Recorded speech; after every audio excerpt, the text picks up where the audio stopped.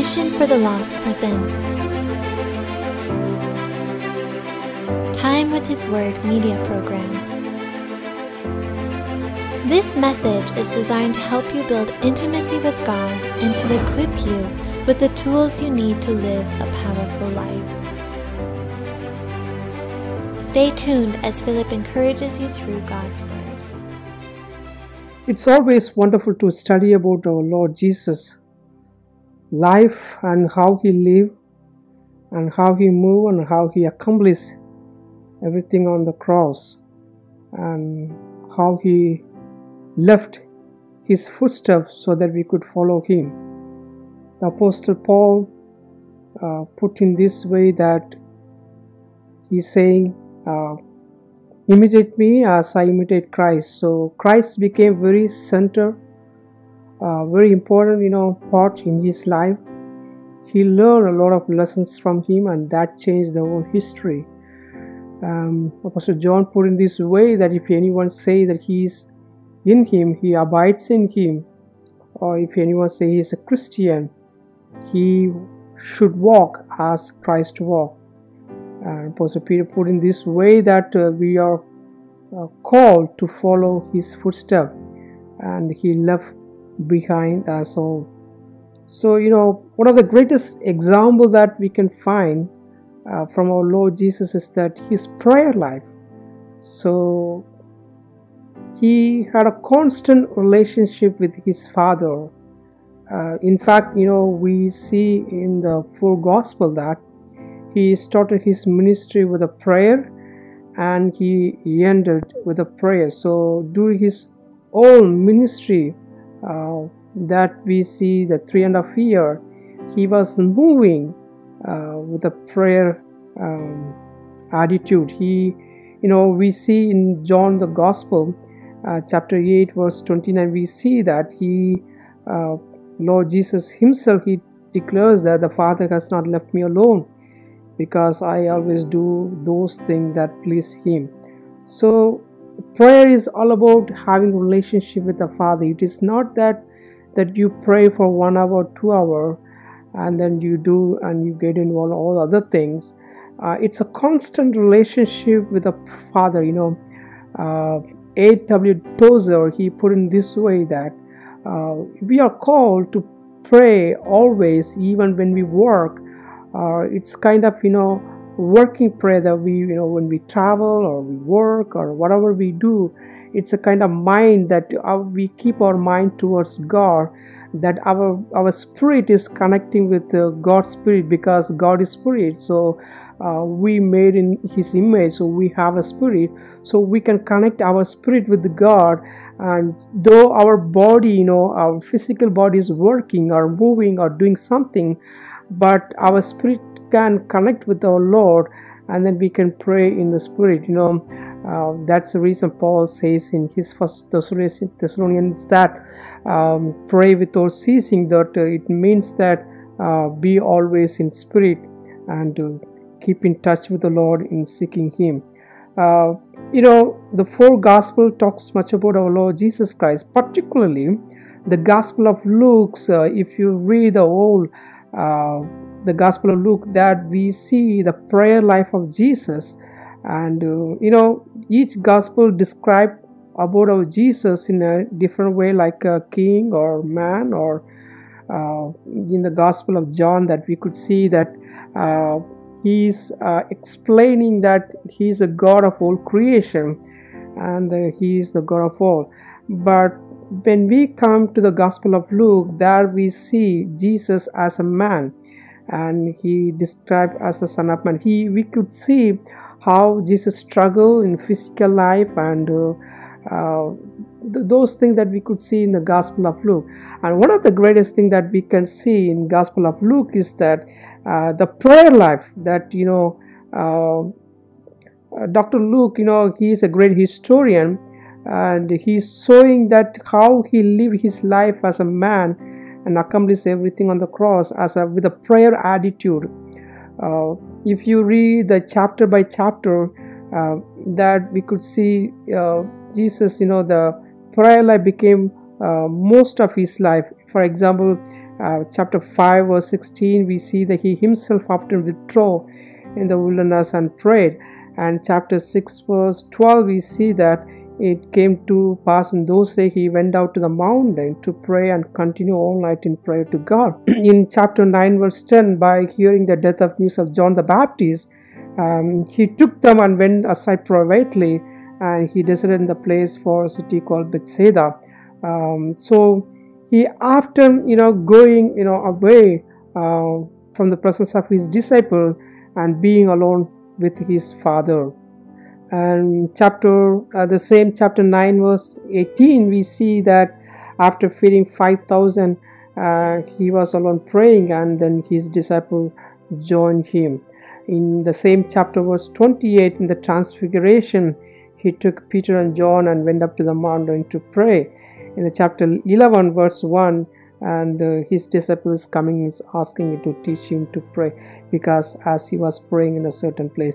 You see that Jesus' life is almost filled with a prayer attitude that I think he could not accomplish anything without prayer, because the prayer became very attitude of his life, the center kind of we can put in this way that character. When you do certain things, it becomes your character. Some habit. Like some people, different habit they have, and you see that later as the day go by, that becomes their character. So that becomes a very part of their life. So for Jesus, the prayer became very part of his life. For everything he was praying for, choosing 12 disciples, he was praying, and 40 days and 40 nights he was praying before starting ministry, and feeding 5,000, he lifted up those things and he was praying, and before going to the cross, he was in the Garden of Gethsemane and he was praying. So if Jesus could live like that, how much more you and me, to think about the prayer life, and to move on in that way. Even his disciple realized this matter very clearly, and the disciple had been with Christ and seen him pray, and they had learned to understand something of the connection between his wondrous life in public and his secret life of prayer, and they had learned to believe in him as the master in the art of prayer. The none could pray like him, and so they came to him and asking that and request that Lord teach us to pray, because they see some extraordinary that's happening in Jesus' life. He was totally so unique and being different from all other people because of his prayer life. People wants to do something for the Lord, or they want to grow, or in the family or ministry or with the church activities. They want to be different, they want to be a blessing, they want to be unique. That can be done only through prayer. Knowledge doesn't make everything. Knowledge is good to have all the knowledge, the biblical perspective and everything, secular, and you can have you can acquire all the knowledge, but that's not bad. But if you want to be impact the people, if you want to impact your society or church or ministry, the prayer is very important, that you and me must understand that. So now the question comes to us that how is our prayer life? Our Lord Jesus, he is the man of prayer. He is, and in fact, now also he is interceding with his Father for us. The Bible clearly tells about that. Now the question comes is that how is our prayer life? Jesus just lived for 3.5 years, and then he finished everything on the cross, and he rose again from the dead, and he taught them for 40 days, and then he went up to heaven, and he is waiting to come back to us. And now you see the things going around us, and you see what's happening in your personal life, or your family, or the society, or where you are right now, you see, something is not good, the way it's going on.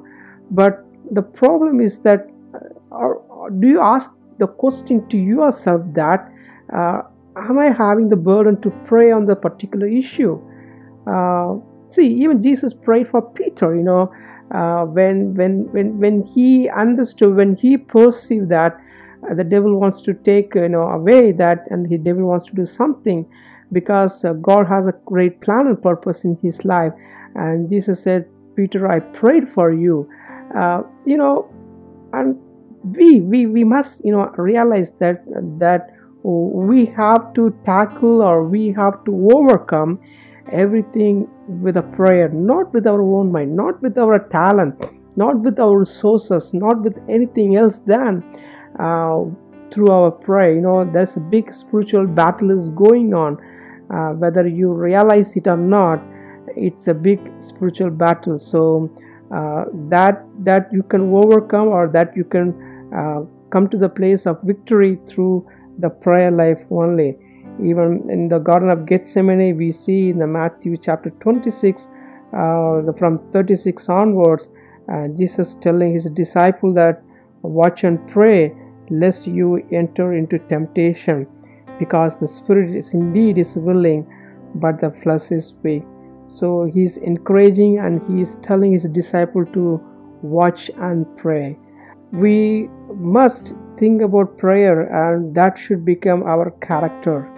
I always do like this, and I think always like that when you do some habit, like habit in the sense, mean every day that you do some certain activities, and then you keep on do that.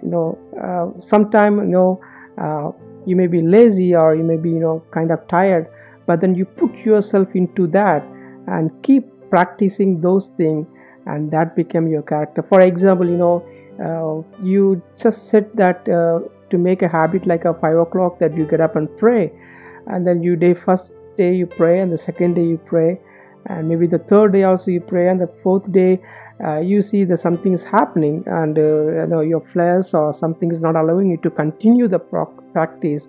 But you put yourself into that. You have to deny yourself, and you put your pressure on that, and you just get up and wash your face with the cold water, and then you come back to pray.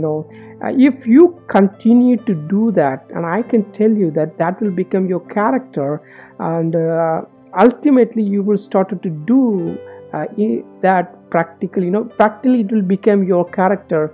So you will see that something is changing in your life and family and the ministry. So we have to practice the prayer life, and that should become the center of his life. And I'm encouraging you, as you look forward to start something new in your life. So let this become the very center of your life. Prayer. Without prayer, even Jesus said that without me you can do nothing. It means without praying you can do nothing. So we need God to work in our life. We need to have a continual relationship with God, and that can happen through prayer. When you seek him, he will do the rest of the things.